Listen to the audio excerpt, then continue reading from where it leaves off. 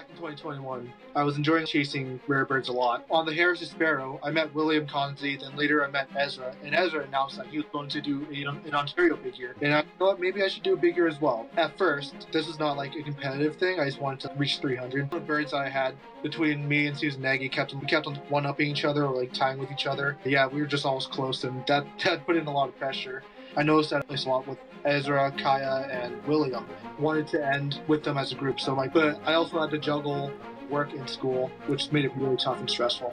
Hello, Big Year Birding fans! I'm Robert Bowmander, and this is the Big Year Podcast, and I am sitting in my basement studio, which is actually an office, talking to my iPad and getting you all set for the next in the 5-part series of the Big Year Birders of Ontario in 2022. My good friend Andy is a birder I met back in 2021, and we both lived locally in Brantford, Ontario. We met at the foot of Scarf Avenue, staring at gulls in the Grand River. I believe it was either a California or glaucous ring gull. I think it was a California gull, actually. We didn't even know who the other one was until a little while later when we started birding together, and I realized, hey, you're the guy in the mask during COVID that I met. And we've had a great birding friendship ever since. And we started chasing rarities all throughout 2021. And I told him about my Canada Big Year in 2022. And he knew of a couple of guys and gals who were doing Ontario Big Years in 2022 as well. And he decided to get in on the action, even though he had to work full time and he was a student. And he had a limited budget and a limited ability to travel completely on his own. But what a lot of these Ontario birders did was team up with other birders, and they were able to get to a lot of places this past year, and some of them set records, and some of them just had personal best years. And that is the story of Andy. And we're going to get right into his podcast interview. We did this quite a while ago on the phone, just after the 2022 big years that took place in Ontario and, in my case, in Canada. So bear with the audio, bear with me, bear with my inability to sometimes get a proper question out, but it's all part of the fun, and it's all part of the Big Year Podcast. Take care and enjoy the show. My guest today is another Big Year birder here in Ontario, one of the top 5 that we've been talking to, Andy Nguyen, and welcome to the show, Andy. Hey. I met you, I believe, during the winter of COVID or the spring of COVID in 2021. Yeah. We have a great gull viewing place here in Brantford, and it's on the Grand River, and we were looking for a California gull, and I didn't get it, and I don't think you got it. What I do remember about that day is that there was a Yellow-browed Warbler in Mississauga, and we were all standing there deciding whether or not we should keep looking for the California gull or take a chance that the other one was going to be seen. Yeah, the thing about that was this is the time where I was not interested in chasing crazy rare birds. But yeah, like that was, as soon as I heard about that, I was like, oh, that's really neat. But I decided I didn't want to like drive all the way to Burlington. It was not even far at all, but at the time I just wasn't confident enough with like going far. You hadn't spent enough time with me chasing at that point. Oh yeah, after that, yeah, I think that was fall of 2021 when we started chasing things together. Yeah, and I think at that time, because of COVID, you were wearing a mask, so I had no idea that you were the same person eventually that I met later. Yeah. So we chased a few gulls in Brantford, and then as the year went on, I was doing a Brant County Big Year in 2021, and you started getting more into it too, and we started doing a lot of chasing together. And how did that evolve into you deciding you wanted to do a big year in 2022? Had you already known that Kaya and Ezra were going to do big years, or was that something you felt like you just wanted to try? So at first it was something that I wanted to try because I noticed that I was filling up my Ontario list, and I was back in 2021. I was enjoying chasing rare birds a lot. And On the Harris Sparrow, I met William Consley, then later I met Ezra, and Ezra announced that he was going to do an Ontario big year. And I thought maybe I should do a big year as well, but not at the same scale as he's doing it. Maybe I'll just stick to a small area in Ontario, or I'll just try to stop it at 300 species. So my original goal was just 300 species in Ontario, but it went way beyond that. You all did. Everyone got close to or past the all-time record, which means it was a really good year for birds, and a lot of the competition also spurred you, I think. Yeah, I was very closely, the amount of birds I had between me and Susan Nagy we kept on one-upping each other or like tying with each other. Yeah, we were just always close, and that put in a lot of pressure.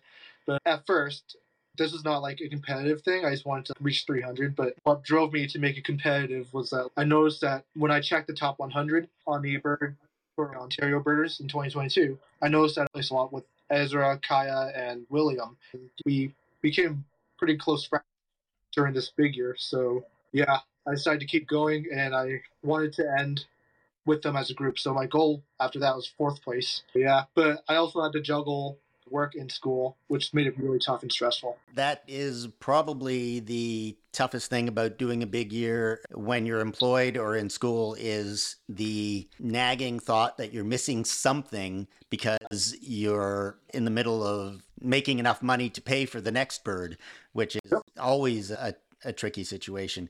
Were there any times where you were torn between what you had to do and what you wanted to do? Yeah, my biggest defeat, I think, was the glaucous-winged gull. What happened was I just finished the northern trip, and I guess I made a deal with my boss that I could have a week off just to do the northern trip, and then came back, and then when I came back, everyone was going out to see the glaucous-winged gull in Brantford. I was stuck in London working. And then I decided, you know what, maybe this weekend I'll try to catch it. So I came back to Brantford on a weekend, and I didn't really see news about it. So I decided to just drive right over to Pickering and try to get the black-throated gray warbler, which I did get. Okay. I got news while I was there that it was being seen, the glaucous-winged gull. So I decided to drive back to Brantford. And when I got back to Brantford, I think it went away for a bit, so I assumed they would come back later. So I decided to just take lunch, and then I headed over there. And it was pretty much over. Like, it was not there anymore. There were no more like new gulls. And the rest of the week, I went back to London for work, and it was being seen again. Next weekend, I was stuck in London. I couldn't talk to my boss and tell him, "Oh, can I take these days off, or can I take this specific day off?" I already took a whole week off, and Right. I also started getting suspicious. So yeah, I had to watch the chat as everyone kept on saying, "Oh, it's being seen right now. Oh, look at this! Great views! Wow, great pictures and everything." Yes, I've heard about it many a time. The fact that I live literally around the corner from Scarf Avenue, where the glaucous-winged gull, then the California gull, and even at one point in 2021, common gull were being seen. All three of those, less than 10 minutes from my house, I missed. Missing it as a local is probably even more defeating than missing it as someone who is distracted with other, I wouldn't say more important things, but things that you were obliged to do. Yes. In terms of the travel, how did you plan it? Were you using Ezra, Kaya, and William as the guiding principle behind what you did?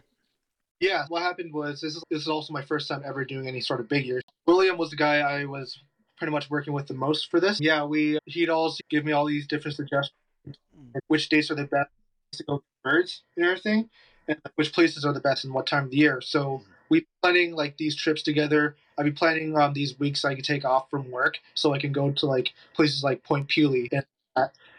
But yeah, Point Pelee is like also another story, which like I ended up still missing a few things. What was your favorite trip of the year and most memorable for birds and also for the conditions in which you traveled? I know that I've heard some stories from Kaya and Ezra of sleeping in the car in minus 45 with sleeping bags that were rated to minus 40. So I think two of the big trips were my favorite. There's one at the beginning of the year. We did a northern trip. We went to Northern Ontario, Northeastern Ontario. And this trip, I, for the first time, saw black-backed woodpeckers and American three-toed, which are things I wanted to see. Another up there was the northern hawk owl and the great gray owl. Those are really fun to watch. And oriole chickadee. Yeah, those are really cool. And another one, the other trip we took during the summer was the Rainy River trip. And that's like the western border of Ontario, basically. What's really cool about that place is like you get birds that you normally see in the west, like eared grebe, black-billed magpie, western meadowlark. Those are some of the ones to name. And we even got like glimpses of Franklin's gulls, and that was super cool. And that's probably breeding plumage, Franklin Yeah, gulls too. yeah, That's the excitement of going up north in the summer is it's not just gulls in their winter plumage that we see on the Niagara River, but it's birds that really have that great look that you see in the field guides, which you don't always see when you're birding gulls in the winter in southern Ontario. Did you experience some bitter cold days that you thought, I wasn't prepared for this? I never expected to be oh, standing in minus 40 waiting to see one stupid little bird. yeah. There's this one day we drove all the way up to Ottawa. This is during March, I believe. Drove all the way up to Ottawa to like, try to find a pink-footed goose among tens of thousands of snow geese and Canada geese. And that didn't go out very well. I was not prepared. Everything was just very annoying because we were all extremely tired from being awake very early, and like I didn't have enough layers, and so like it was pretty cold and windy in some parts of the day, and we're just getting through all these geese and no luck at all. But it was really fun to see like a ton of like snow geese. Yes, I did that trip about 5 years ago to look for a pink-footed goose in Ontario in probably very similar field. And again, like you, I was not prepared for that. And it was just, I could even say the word annoying just to be looking at every single Canada goose. And we didn't even Yep. have a field of snow geese to enjoy on that day. But those are some of the ones that you can look back on and think, I'm glad I did that. But at the time, you're not very happy. Yes. Yeah. We were also like too focused on finding the birds rather than taking care of ourselves. Like Hmm. I was and I was like getting really like cranky and everything, and I was also extremely dehydrated because like I was out of water to drink. So one of the things that also takes me off a little bit, but it still paid off to see all these geese and getting to see more snow geese as well. Those are really neat. Yeah, I was on my way back from New Brunswick toward the end of November, and there was this was in Quebec. There was a rare goose amongst a big crowd of snow geese, but I wasn't prepared for it when I got to this river, and there had to have been 50,000 snow geese all in Holy, the river, and it was just phenomenal. So much so that I didn't even regret that I didn't see the bird that I had actually gone there for. But it was a tundra bean goose, and I'm sure it was in there somewhere. But yeah, when you have that many snow geese and it is packed in between 20 of them in the middle of the river, you're not going to necessarily see it, and it's not necessarily your fault. Just like that pink-footed goose, it could have been there, but when you're under pressure, when you're freezing, you're not happy to be there, sometimes you just have to move on and say, just can't get everything. How did you feel about not being able to get everything? Was there a not point in the year where you were more accepting of it than you were maybe at the beginning of the year? Yeah, I think it's for certain species. Like I was just unhappy about not being able to get the glaucous winged gull. Like it was there when I was there. If I stayed in Brantford on that one day instead of going for the black-throated gray warbler, I could have gone for that black-throated gray some other time. It stuck around for quite a while. So yes, and like after the week of seeing everybody like report about it, I decided to go back to Brantford one more time like, again for a weekend, but it stopped being seen after like that week. So that was the worst for me. Another one that I am upset with not seeing was Mississippi kite. This was like on luck because the weeks I chose to go to Peely so I could take off from work was like the week that it like was occurring at Peely. So they were seeing one or two almost every day, and this one week I was at Peely for, and after that they were just not coming anymore. So Peely was like almost a loss for me, but still I learned a lot there, and it was still fun watching like the reverse migration happening. Talking to one of the guides at Peely just early in the Mississippi kite migration, and I had no idea that was I was there at the time that the kites were coming, and he said, "Oh yeah, you better watch the skies because the Mississippi kites are." Flying over the visitor center at this time of year. And I said, great. I kept my head like this the entire morning. Sue wasn't even with me. She decided to go to seminar by Jean Iron. So I just went for a walk in the woods, and I was on my way back to the visitor center to pick her up, and the kite just flew right over the visitor center. And if that guide had not told me, I wouldn't have been looking for them. And that was the only one I saw all year. Like you said, it is luck. If I had not been told to keep my eye on the sky, I wouldn't have seen it. Yeah, most people are pretty strategic with it because you can. I think it's usually like the second week of May is usually when like they start occurring. Sometimes it's not like that. Another bird that I regret missing was northern goshawk. I had so much opportunity to go out for it. So the easiest time to get one is during fall hawk migration. It Yes. doesn't matter which state it is. Like doesn't matter which how the age. As long as it's a goshawk, it's a goshawk. So anyway, during I think it was early October, no, early like late September to early October. That was like and I was in urgent need of a northern goshawk, and I asked around. I asked Kaya and William see what their take is for it. Kaya told me specifically go to a hawk watch, maybe in Toronto or that area, because there seems to be like higher occurrences. And on that day, I was looking at the traffic, the drive there. I was like, darn, it might be too late for that if by the time I get there. So I decided to look at Hawk Cliffs, North Goshawk reports during that time. They seemed pretty okay too. To me, they seemed okay. So I decided to choose this in Elgin County, and I was there all day. We saw almost every kind of hawk except for Northern Goshawk. How Toronto did, and it looked like they didn't get any either until later. There was like a listing at Rosetta McLean where they got one. And for those days, for the next weekends, I was too busy to go anywhere. But on the weekend, I was able to go to Rosetta McLean. I went there, but this is like during it was no longer the peak of hawk migration. So we went there, and it was extremely slow. And all day, I was just watching with the main guy who always goes there, Owen Strickland, young birder, very well-known Toronto birder. And we were there all day. We did not get a single goshawk. And he said, "Yeah, this is the first time I did not get a goshawk here." Isn't it always the thing? It's always someone who tells you that you're going to see a bird in this spot on this day at this time, and then you don't see it, and they say, "Wow, that's the first time we never saw one." Yeah. So and there was, and it is a reliable spot. People are always taking pictures and like reporting them there. And, yeah. So, You made the right decisions. You can't, in that case, you really can't regret not seeing it because they are in that area at that time, and you can pick any hawk watch and be right or wrong on any given day. yeah. It is a tough one. What about probably the most unexpected and favorite two or three birds you saw? Now, obviously, we're all saying the marsh sandpiper. I was about to say that. And everyone I've talked to, when I ask them their best bird of the year in Ontario, it's always the marsh sandpiper. But let's take that as given and go for something else that you were hoping for and did see, or something you wouldn't even have contemplated seeing. Oh man, there's a lot of stuff. Not entirely sure. Maybe like for on the first day was boreal owl for me. Even though they're depending on the winter, they might be more southern or sticking to the north. But anyways, on my first day of the big year, I decided to go with Kaya, Ezra, and Nathan Hood and William.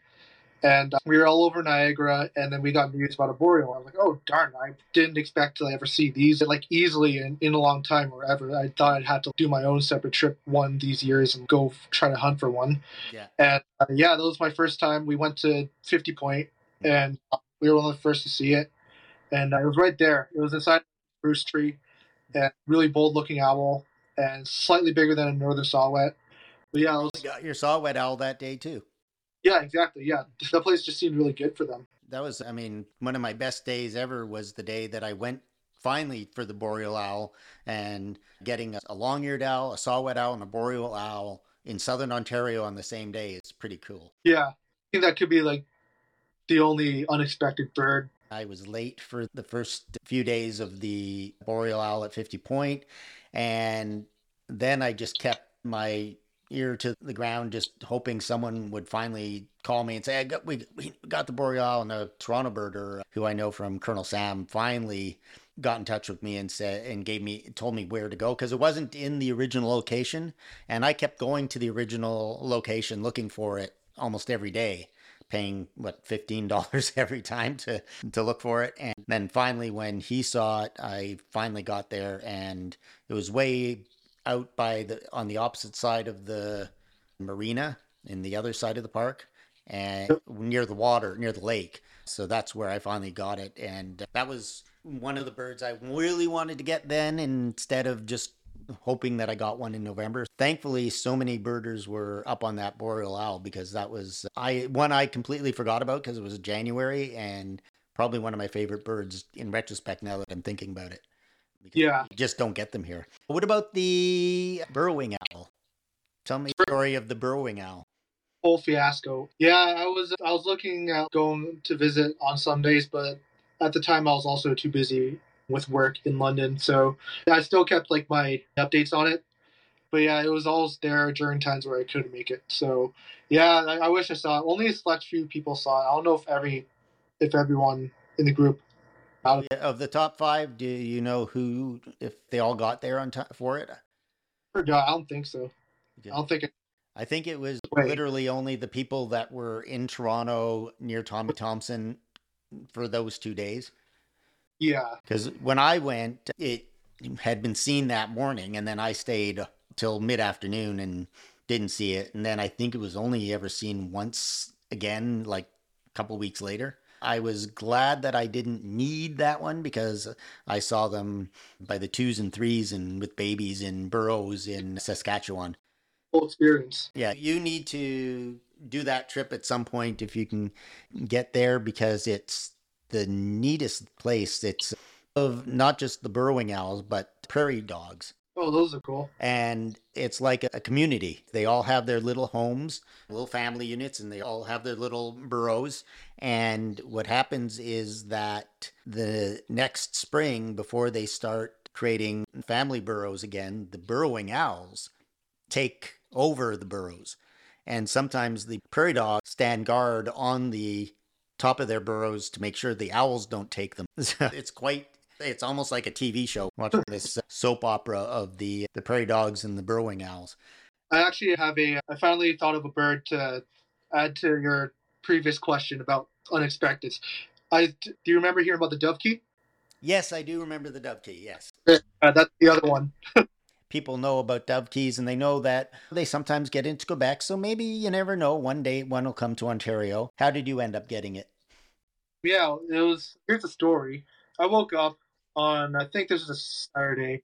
Yeah, so I woke up on a Saturday. This is like the weekend before my math exam on Monday, and I was just getting ready to study, write up my cheat sheet that I was allowed, and then William calls me and says, "Yo, Andy, are you available right now?" I'm like, "I'm a little busy. I'm trying to create a cheat sheet for my math exam." He was like, "Dude, you need to bring your butt to Toronto right now, to Asperger's Bay." And I was like, "Why? What's there? What's there?" I haven't checked my Discord yet. Dove Key. I'm like right now driving. I'm on my way. And I was just like debating between or going for the Spirit. I'm like, it's the freaking Dove Key. This might be like the first time in Toronto or this far south, something like that. And yeah, I drove there. I got there pretty early. I didn't get there early, but there was already people there who saw it and are still looking for others who were joining in. I saw it. It was just a tiny little like seabird. It's the tiniest little seabird, isn't it? It's like a little toy football. Yeah, exactly. Tiny thing. And it was really cute. Got some okay shots of it, but it's fun to watch. My goal on January 1st this year I was in Nova Scotia, and at the expense of every other bird, the bird I wanted to see that day was a dovekey, and I ended up seeing it at sunset on January 1st, just about 4 o'clock, 3 o'clock, just before it got dark, and that made my day. And I can imagine how even more exciting it was to see one here in Ontario. Yeah. I was going to do that. That's another one I was going to go and look at because I flew into Toronto and my plane landed about 2 o'clock.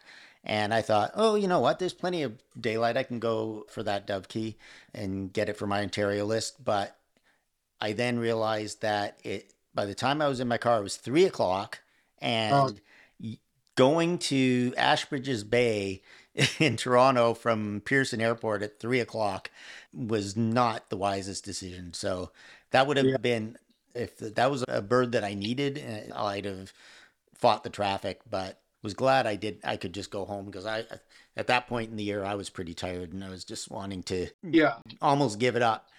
Did you get to a point where you felt like you wanted to stop chasing or just say, you know what, I can't go for every bird and be happy with where you were?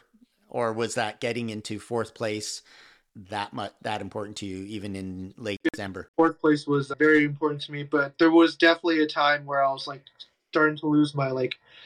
I wasn't trying as much anymore, and I didn't want to try more, but I still kept on thinking about no, the list needs to look proper. So here, I think December, all of December was when I was just starting to lose my flame.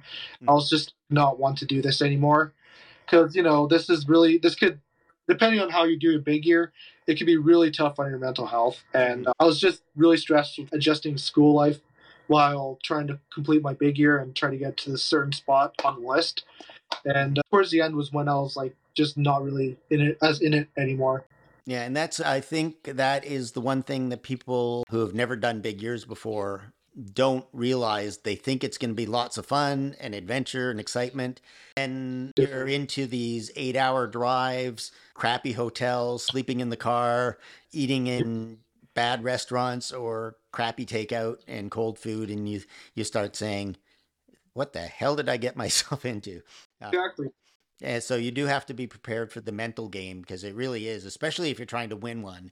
And both Kaya and Ezra felt that pressure. Kaya, obviously, because he was the front runner. Ezra, I think, came to terms with that he was going to be in second and just be happy with the fact that he accomplished what he did. And how do you look back on it as your accomplishment? And how do you think that has helped you grow as a person and maybe how you become a better birder in the future? Yeah, I guess like discovering these different like skills, like I guess side skills when it comes to birding, like lake watching, maybe trying to identify birds that are flying by during reverse migration. That was definitely new. That was new for me. And there are these things I just looking back on that I am now going to for future years. I'm going to try to focus more on those and try to get better at these things and maybe become more of an asset during these lake watches, help people out better or be able to help people out. But right now, I'm just like I'm pretty new to that stuff, and it's just really tough to like identify birds that are very far lake wash. It's definitely a skill if you can acquire. It makes lake watching a lot more fun. I do not have that skill, and I also don't have that desire so much to do lake watching. I have done it when the only way I'm going to get that specific bird, like the Sabine's gull, I'll do it. But Do that, yeah. I spent way too long looking for long-tailed Jaegers. Did you guys get Smith's Longspur this year? No, but we tried keeping an eye out though. We had one, although only one person saw it in the winter of 2021 in the Brant County. Did you go looking for that one? When we had all the longspurs there, we had tons of longspurs there and one Smith's Longspur.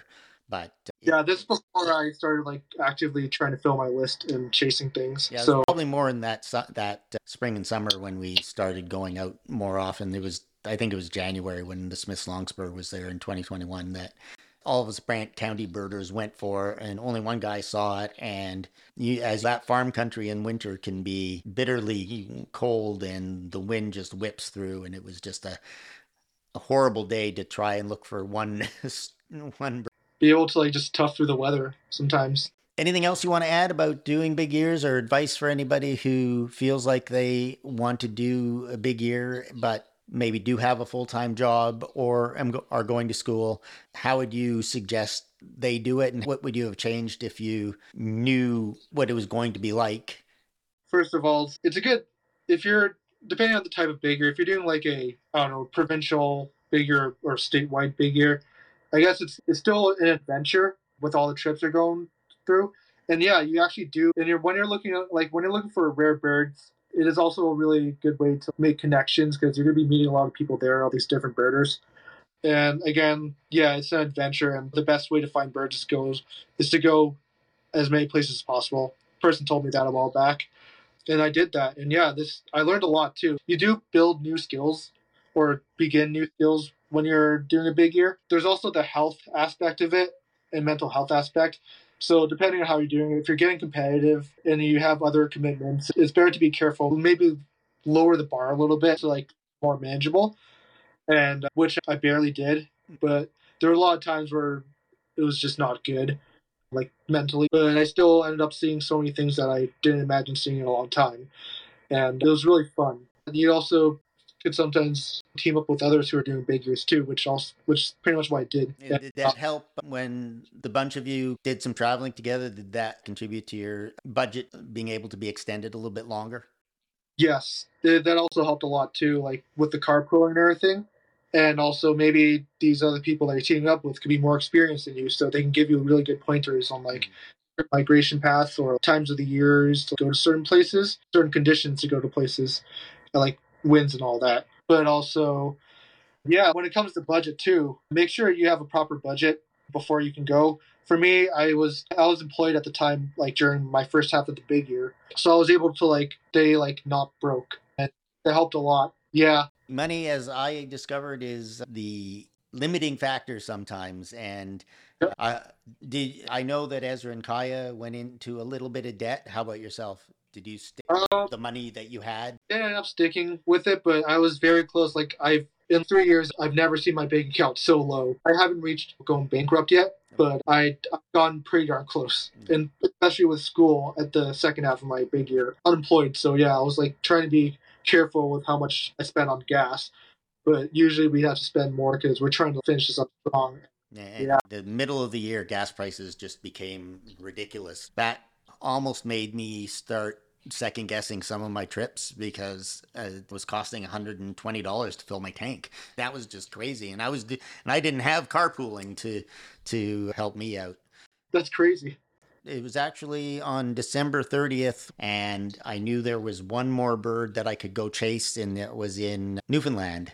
I could get a flight, and I could get there on the evening of the 30th in a car and drive to the place where that bird is on December 31st, and then fly home that evening or the next morning. And then I just started thinking, I've already spent all the money. Oh Is no, one more bird, and all that stress for the last 24 hours, or do I just want to drive home and enjoy the last day? And that's what I did. I just said, you know what? that's exactly what I did too. Yep. I always stayed connected with the communications. So yeah, the Ontario Birding Discord. I stayed connected with that, and I still kept an eye out to see if there's anything I need to travel for. But for much of the day, there was nothing. So I decided to keep it local and maybe redeem myself for the Glaucus Wind Gull because a couple of weeks before that, I actually did revisit Brantford, and at the time, I was pretty much in my winter break, finished my exams.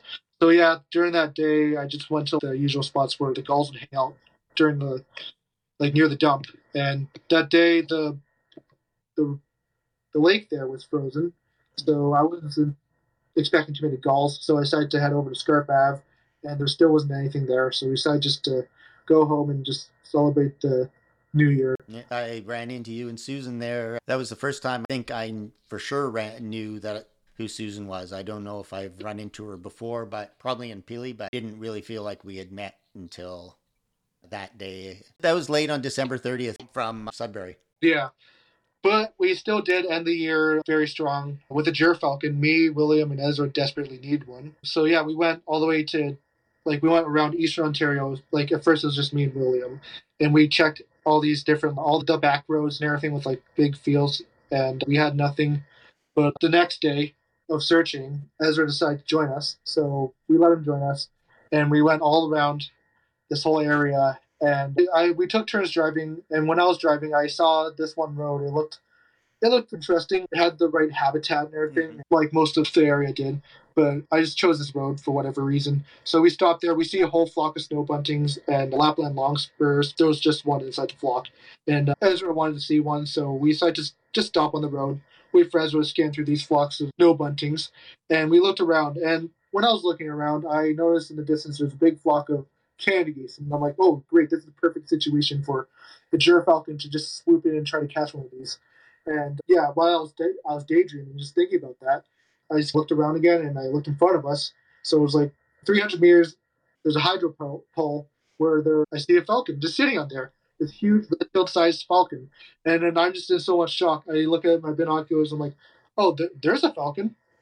And then I was like, oh crap, falcon. And then everyone's just like, what? And we're all extremely excited and just watching this thing, trying to get as many pictures as possible without disturbing it. And then we later realized we saw a carcass of Canada goose like in the distance in the field over there. It could have been on there the whole time. Yeah, it was a super great experience. I think it was my last new bird. I think the last days before the 31st, I also did try looking for a goshawk.